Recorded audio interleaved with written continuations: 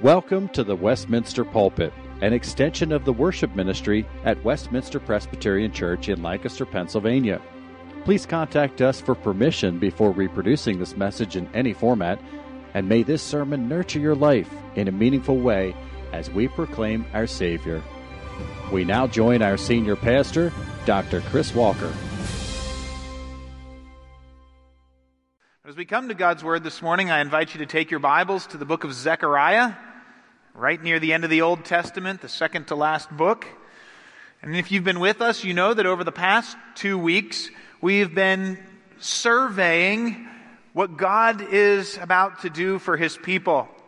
This mural of salvation that God showed Zechariah in the course of 8 visions, plus a mini play prophecy, if you will, about the coming of the Messiah and how God was going to act to take away Israel's sin, to give them pure, clean robes, to cleanse the land of wickedness, to judge sin, to win the final victory over all evil, and to restore peace and glory in Jerusalem in His presence forever. The past 2 weeks have, I think, been like going up in a hot air balloon and looking down on salvation history and seeing the whole scope of what God's plan of salvation is and capturing it in this series of pictures. But now we come to chapter 7, and we've finished the first section of Zechariah, and we move on to a new section. And we find out in the first verse that 2 years have passed since the night of Zechariah's visions. Now we know from the book of Ezra that it took Israel 4 years to build the temple. And so at the point of Zechariah 7, they're halfway there. You can imagine at this point that the early obstacles of building the temple have largely been overcome. It's clear now that God is indeed going to restore His temple. And in light of the rising temple, a delegation comes to Zechariah and the priests from the town of Bethel, a town outside of Jerusalem a little ways. And we need to know a little bit of background before we read the question that this delegation asks. See, over the 70 years of exile, Israel had been celebrating a series of 4 fasts. And they marked these fasts to commemorate different events in their destruction and exile. One of the fasts marked the day that Nebuchadnezzar began his siege of the city of Jerusalem. The second fast marked the day that the walls of Jerusalem were first breached by the Babylonian army. The third fast marked the day when the temple was burned and destroyed. And the fourth fast marked the murder of the governor Gedaliah.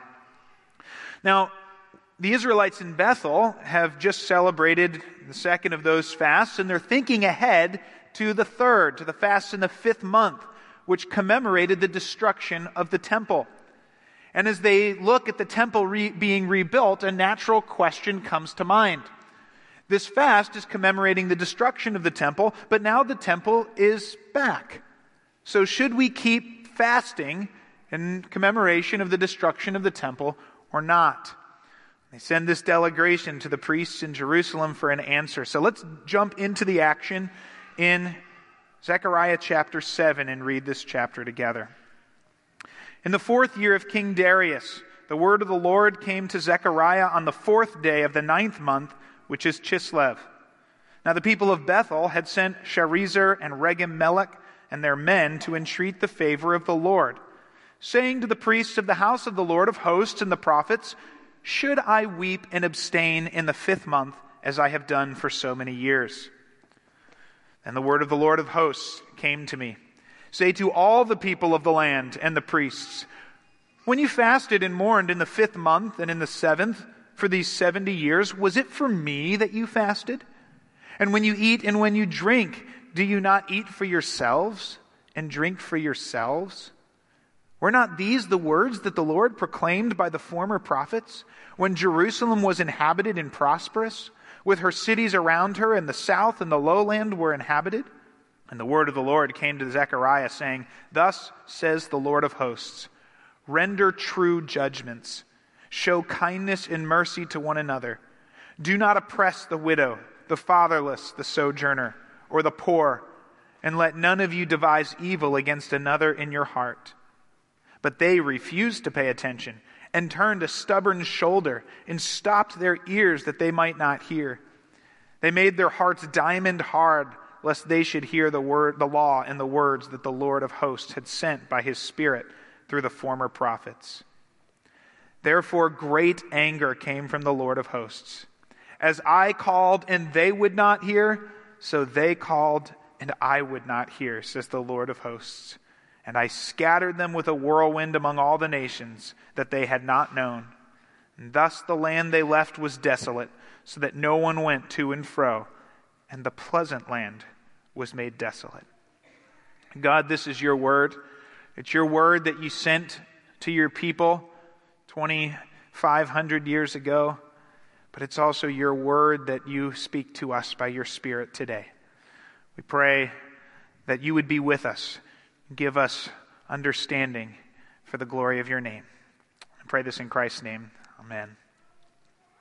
When Sharezer and Regem-Melech showed up in Jerusalem with their question for the priests about whether they should continue fasting or not, I would imagine that they expected a fairly straightforward answer. I mean, it kind of seems that there's really just two options, right? Should we fast or not? Either it's going to be yes, keep fasting, or no, stop fasting. So it must have been quite a surprise that in answer to the question, the Lord speaks through Zechariah with 2 chapters of a response meant to challenge their hearts and reorient their expectations. Chapter 7 focuses on the Lord's challenge to this generation of Israel, while chapter 8, which Dr. York will preach on next week while I'm on vacation, declares that the Lord is going to act to bring salvation and change all of Israel's fasting into feasting. But this morning, we focus on chapter 7 and the challenge to Israel's heart. And the main point of this passage is one that most of us, I think, are generally aware of. The motive of an action often determines the virtue of an action. In other words, 2 people can do the same thing, but because their motives are different, the Lord judges those 2 actions very differently. I've already confessed to you in previous weeks my mild addiction to Calvin and Hobbes. And as I was preparing for this passage this week, I came across a strip in which Calvin calls up his arch nemesis, neighbor girl Susie Durkins. And Calvin says, "Hi, Susie, I wondered if you would like to come over and play with me today." Now, Susie is shocked because this has been her dream for the entire history of the Calvin and Hobbes comics. And she says, "Wow, Calvin, I think this is the first time you've ever invited me to come play with you." And just as we think that Calvin's turned over a new leaf, in the next frame, his mother comes running in shouting, "Calvin, what are you doing? You're highly contagious with the chicken pox." And we find out that all of Calvin's virtue, apparently, is just another effort in his plans to sabotage Susie and make her sick. See, the motive of an action determines the virtue of an action. And in God's response to Israel's question, he exposes their hearts, arguing that it is not acts of worship that are important to the Lord, but hearts that love him and care about his glory and obey him that honor the Lord. In this passage, we're going to hear God do 3 things. He's going to give a surprising answer. He's going to list the marks of true religion, and he's going to issue a serious warning. So I want to look at each of these 3 together. First, look at verses 4 to 7. In verses 4 to 7, God gives his surprising answer to Israel's question. And while the question came from a small group of men from Bethel, note right away in verse 4 and 5 that the Lord's response is to all the people of Israel and the priests. In other words, there is a problem with the fasting of all of Israel, not just a couple of folks up in Bethel. And the Lord's question drives straight to the heart of the issue.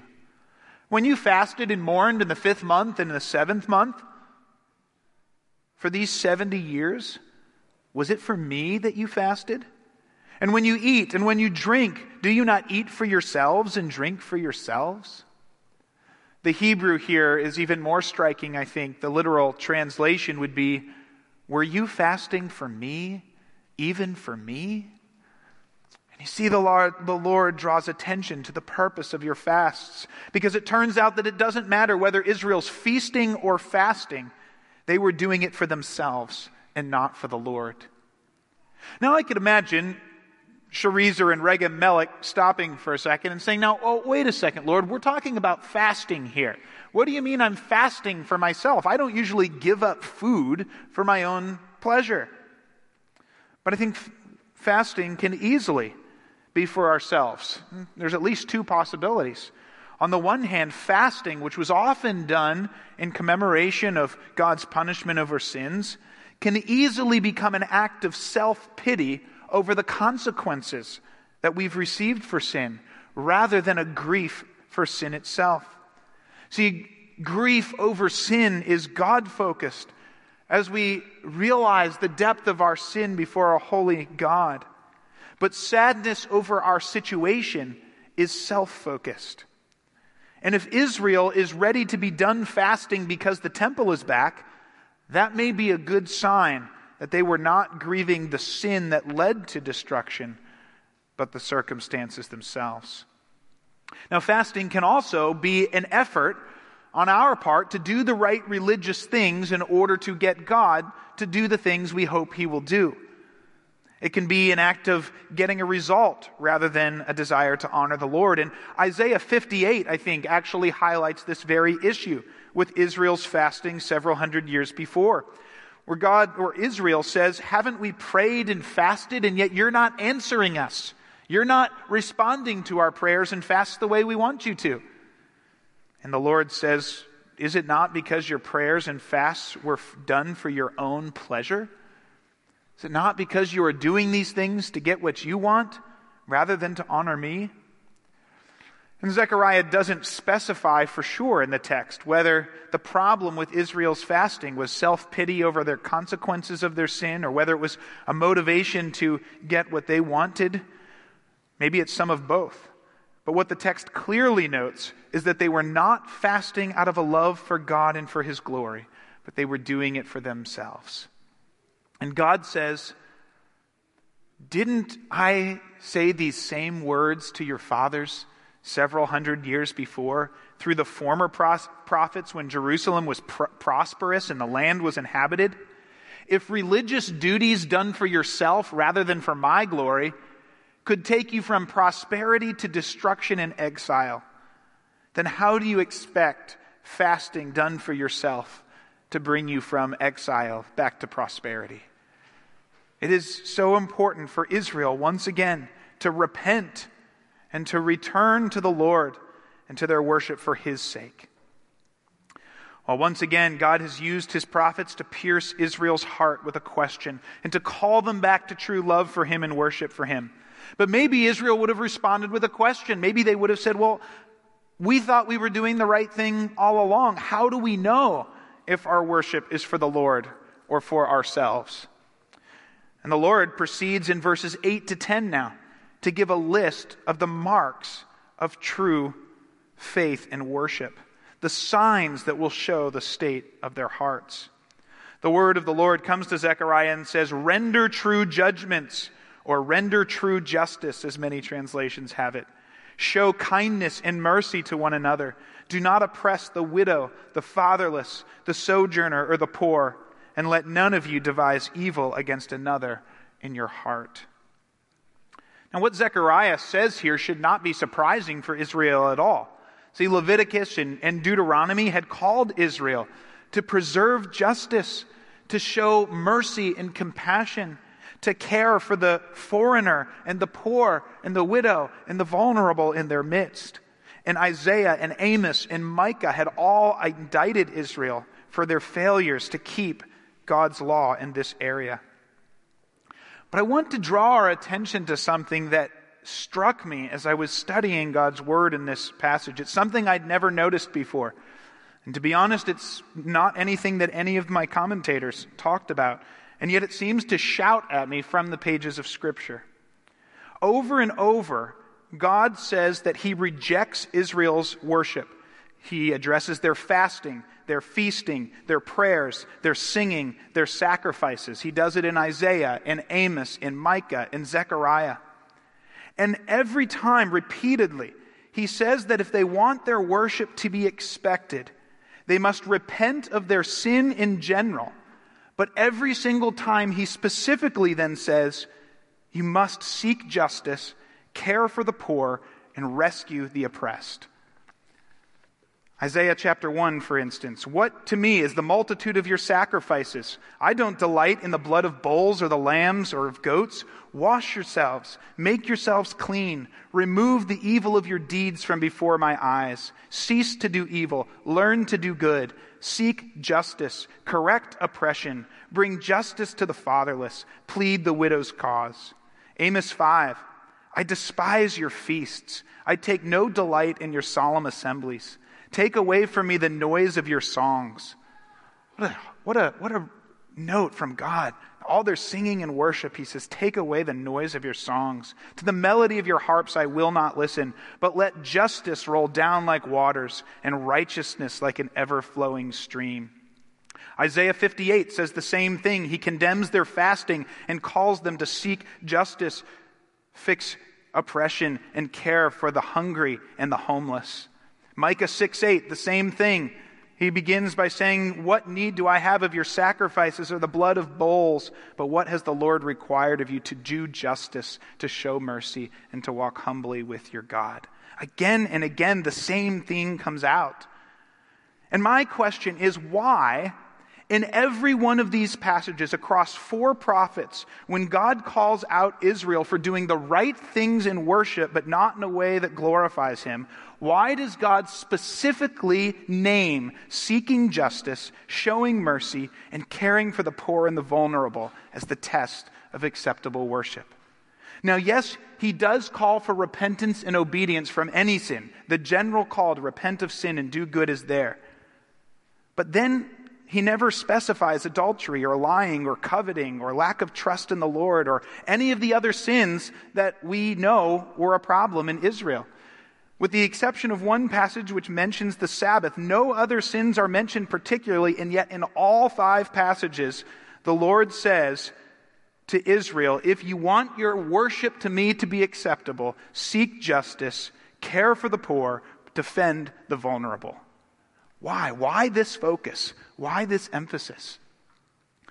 And again, none of my commentators commented on this in any of the passages. But I would suspect perhaps 2 reasons.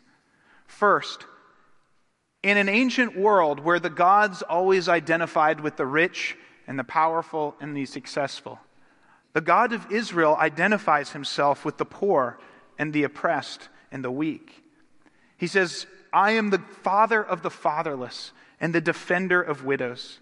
He says that I am the one who shows mercy to the helpless. He comes and rescues Israel when they were oppressed foreigners. And he reminds Israel, you were oppressed, you were foreigners, you were weak, you were helpless, and I rescued you. And then he calls them to remember the time when they were foreigners, and he calls them to do the same things. And I think at the core here, we hear the Lord saying, if you care about my glory, if you care about me and a worship of me and reflecting my character, you will care about the things I care about. You will identify with the people I identify with. And so he calls Israel to reflect his character and his care for the poor and the vulnerable. I think maybe a second reason this may be God's focus is that it is fairly possible to worship God and do all of the right religious duties in a self-focused way. We can come to worship, we can sing God's praises, and we can do it as part of a life that is working well for us.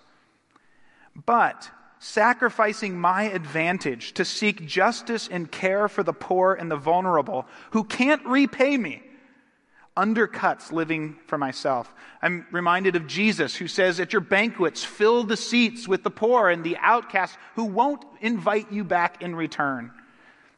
There's something about a call to reflect the Lord's character, to care for those who will not pay you back.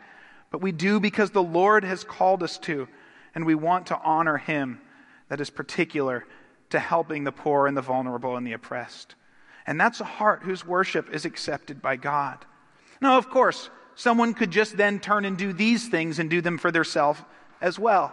But I think you see the point. The Lord is calling for obedience. He's calling for a focus on himself. And he's specifically calling with a point that is crystal clear. Even if my guesses for why this point is there are off, the point is crystal clear in Scripture. The Lord calls his people to accompany their worship with a pursuit of justice, with kindness and mercy, with care for the oppressed and defense of the vulnerable. And that are the marks that the Lord lists of true faith and worship. Well, we move on then to verses 11 to 14. And Zechariah ends by issuing a serious warning if Israel does not return to the Lord. And the warning can be summarized this way: don't let history repeat itself. See, their fathers had received the same warning that Israel's receiving right now. And Zechariah uses 4 phrases to define how Israel's fathers had responded. They refused to pay attention. Now, this is not a problem of paying attention like first and second graders. If you've ever taught first and second graders, they can't pay attention, but it's just because they're so distracted and so hyper and so focused on each other that they just happen to not pay attention. No, the Lord is referring in this phrase to something closer to the cynical high school student who makes the conscious decision not to pay attention. He refuses to pay attention. They turned a stubborn shoulder is the second phrase. This is an agricultural image of the ox who pulls back his shoulders so that the farmer can't get a yoke on him and refuses to submit to the yoke. It says that they stopped their ears. In other words, not only did their fathers refuse to listen to the Lord's word, but they plugged their ears so they wouldn't even have to hear the Lord speaking. And maybe you think of the way Ahab chased away Elijah, or the treatment that Jeremiah got as his scrolls were ripped up and he was thrown in a pit so that Israel would not even hear the word of the Lord. And then finally it says that they made their hearts diamond hard, or hard as flint, depending on your translation. Pick the hardest substance you know. That's the point. That's how Israel hardened their heart, with an intentional refusal to do what God's prophets called them to do. Because they were living for themselves. They were living for a different agenda with different goals. And they were not willing to hear the word of the Lord. And do you hear the final words? So great anger came from the Lord. And in one of the most heartbreaking statements in Scripture, the Lord says, "As you did not respond when I called to you, so I do not respond when you called to me." And he scattered them and made the pleasant land desolate. This is the response to refusing to heed the word of the Lord, for making excuses, for coming up with reasons to not obey him. Can you see Israel here in 518 BC, gathered around the scaffolding of the temple as it's rising steadily for the ground, as Zechariah calls to Israel and says, "Watch your hearts. You're fasting, but you're doing the formal things you ought to do for yourselves rather than for me. And that is evident because you're failing to reflect my character in justice, in kindness, and in mercy. God called to your fathers with this same message, and they did not listen, and exile was the result. Don't repeat history. Repent and return to the Lord with your whole heart, engaging in all your acts of worship for the Lord's sake and for his glory." This is Zechariah's message to Israel. What I would like to do is spend our remaining time looking at 2 specific applications of Zechariah's words for us today. First, as people in church or tuning into church in 21st century America, we need to examine our hearts and ask the same question: why are we here? Why are we here in God's house to worship?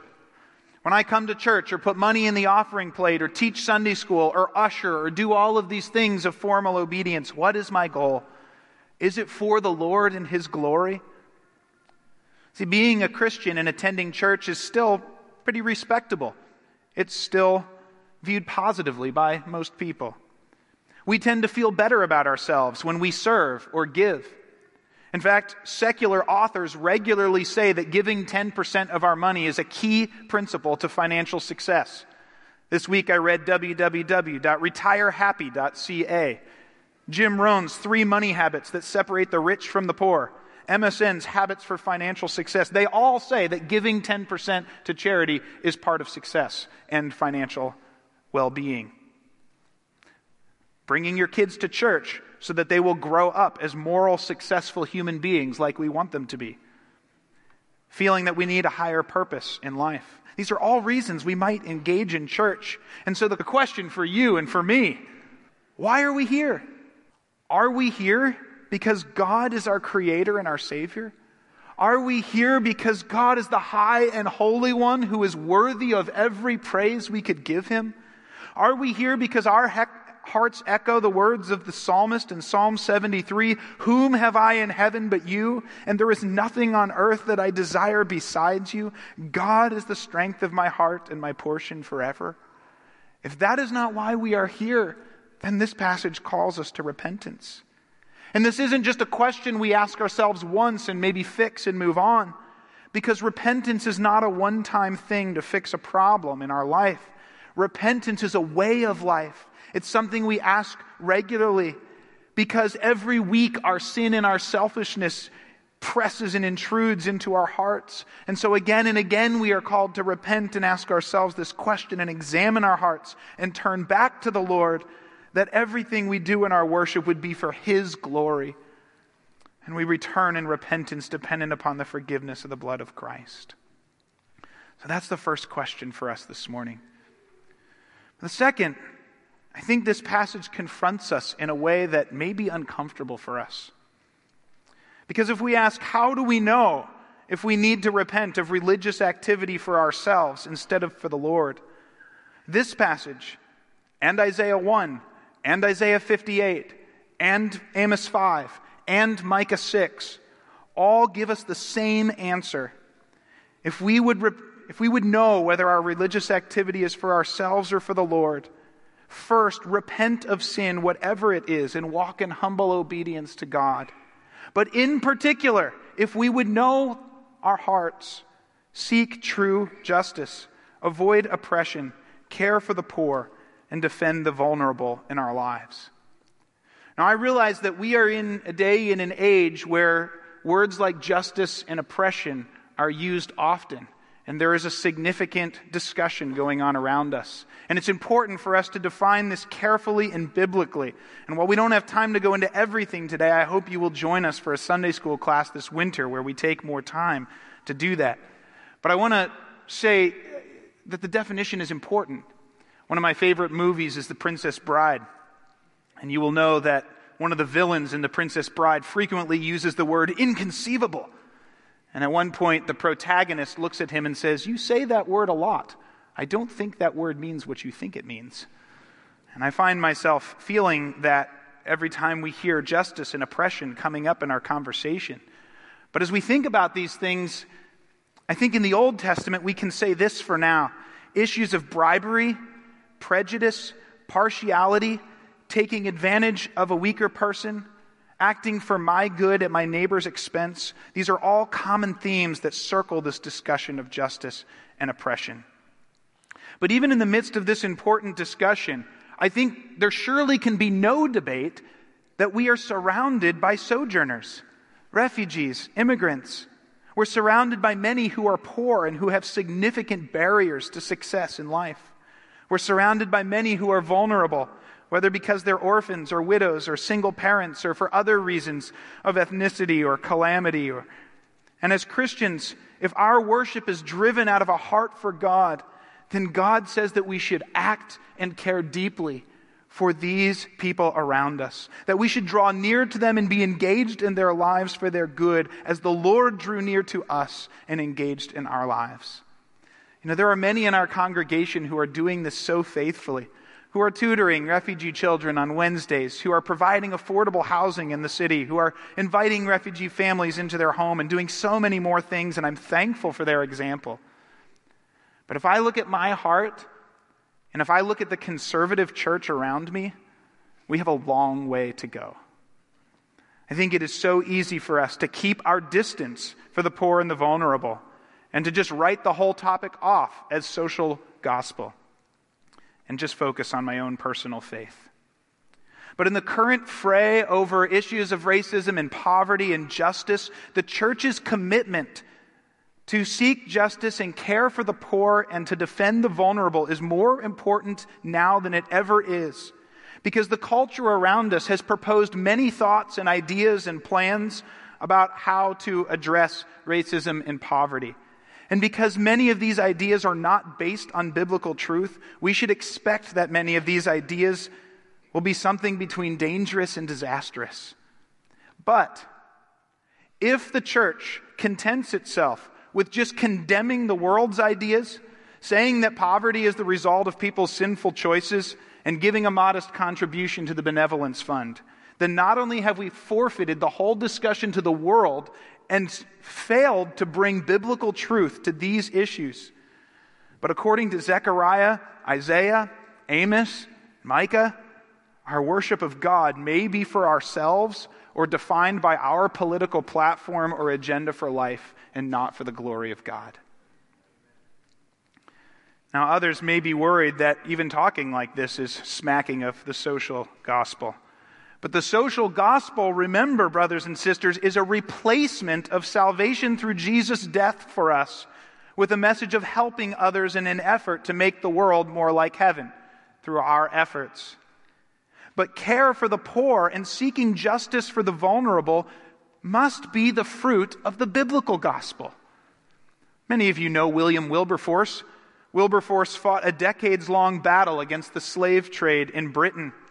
And Wilberforce declared this. He said, "The only hope to end slavery and the root of all of my efforts is the doctrine of justification by faith." He says a social gospel that reduces Christianity to doing good to your neighbor will never transform a nation. It will never bring true change. It will never yield in true Christian virtue.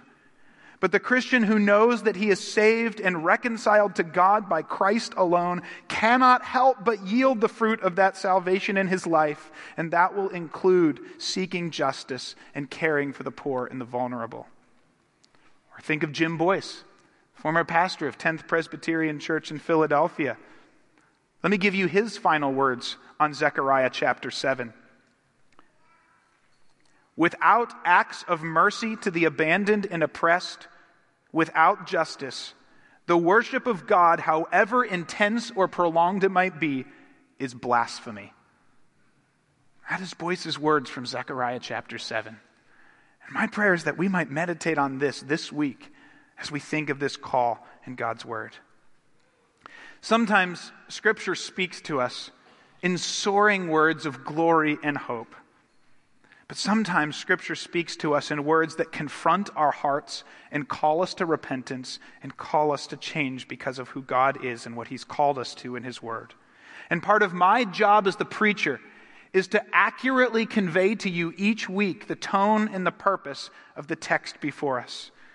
And the purpose of this text this morning is repentance. But these passages, just as much as those that energize us with joy of God's salvation, these passages just as much are God's grace and mercy to us. Because do you remember the words that concluded chapter 6 last week? At the end of all the pictures of God's coming salvation and glory, what were the final words? "All this shall come to pass if you will diligently obey the voice of the Lord your God." And we said nothing is promised to the self-focused, unbelieving, and disobedient except punishment.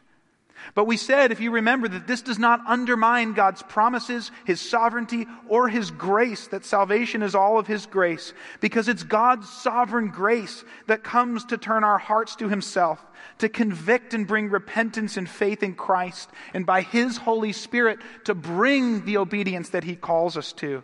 And so when He comes and uses passages like this to bring us to repentance and faith, it is God's grace and mercy calling us by His Spirit through His Word. And so we can rejoice and give thanks to Him in passages like this, just as much as in passages about the glory of salvation. And so I pray this morning for us as a congregation, that God-driven worship and the passion for the poor and the oppressed and for justice because of our God-driven worship will define us as a church and as His people. Let's pray. Father, we pray that when we look at all that you have done for us, that we would be in awe of your salvation. And we pray that as we look in our hearts, I pray that we would see a passion for your glory. And I pray that where we see a focus on ourselves or our agenda or living life according to the boundaries we've set up, I pray that your Spirit would crack down those walls and bring us to repentance in the name of Jesus. I thank you for the salvation we have in Christ, which frees us to come before you and find forgiveness in your blood. But I pray that by your Spirit, you would move each of us individually and us as a congregation and all of your church to reflect you more faithfully as we worship you for your glory and as we seek justice and to care for the weak and the vulnerable as you call us to do for the glory of your name. I pray this for Christ's sake. Amen. The Westminster Pulpit is courtesy of Westminster Presbyterian Church in Lancaster, Pennsylvania. You are welcome to worship with us on Sunday mornings at 8 or 11 a.m. To learn more or have questions about the gift of salvation through Christ Jesus our Savior, contact us at westpca.com. Thank you, and may Christ be glorified through this ministry, the Westminster Pulpit.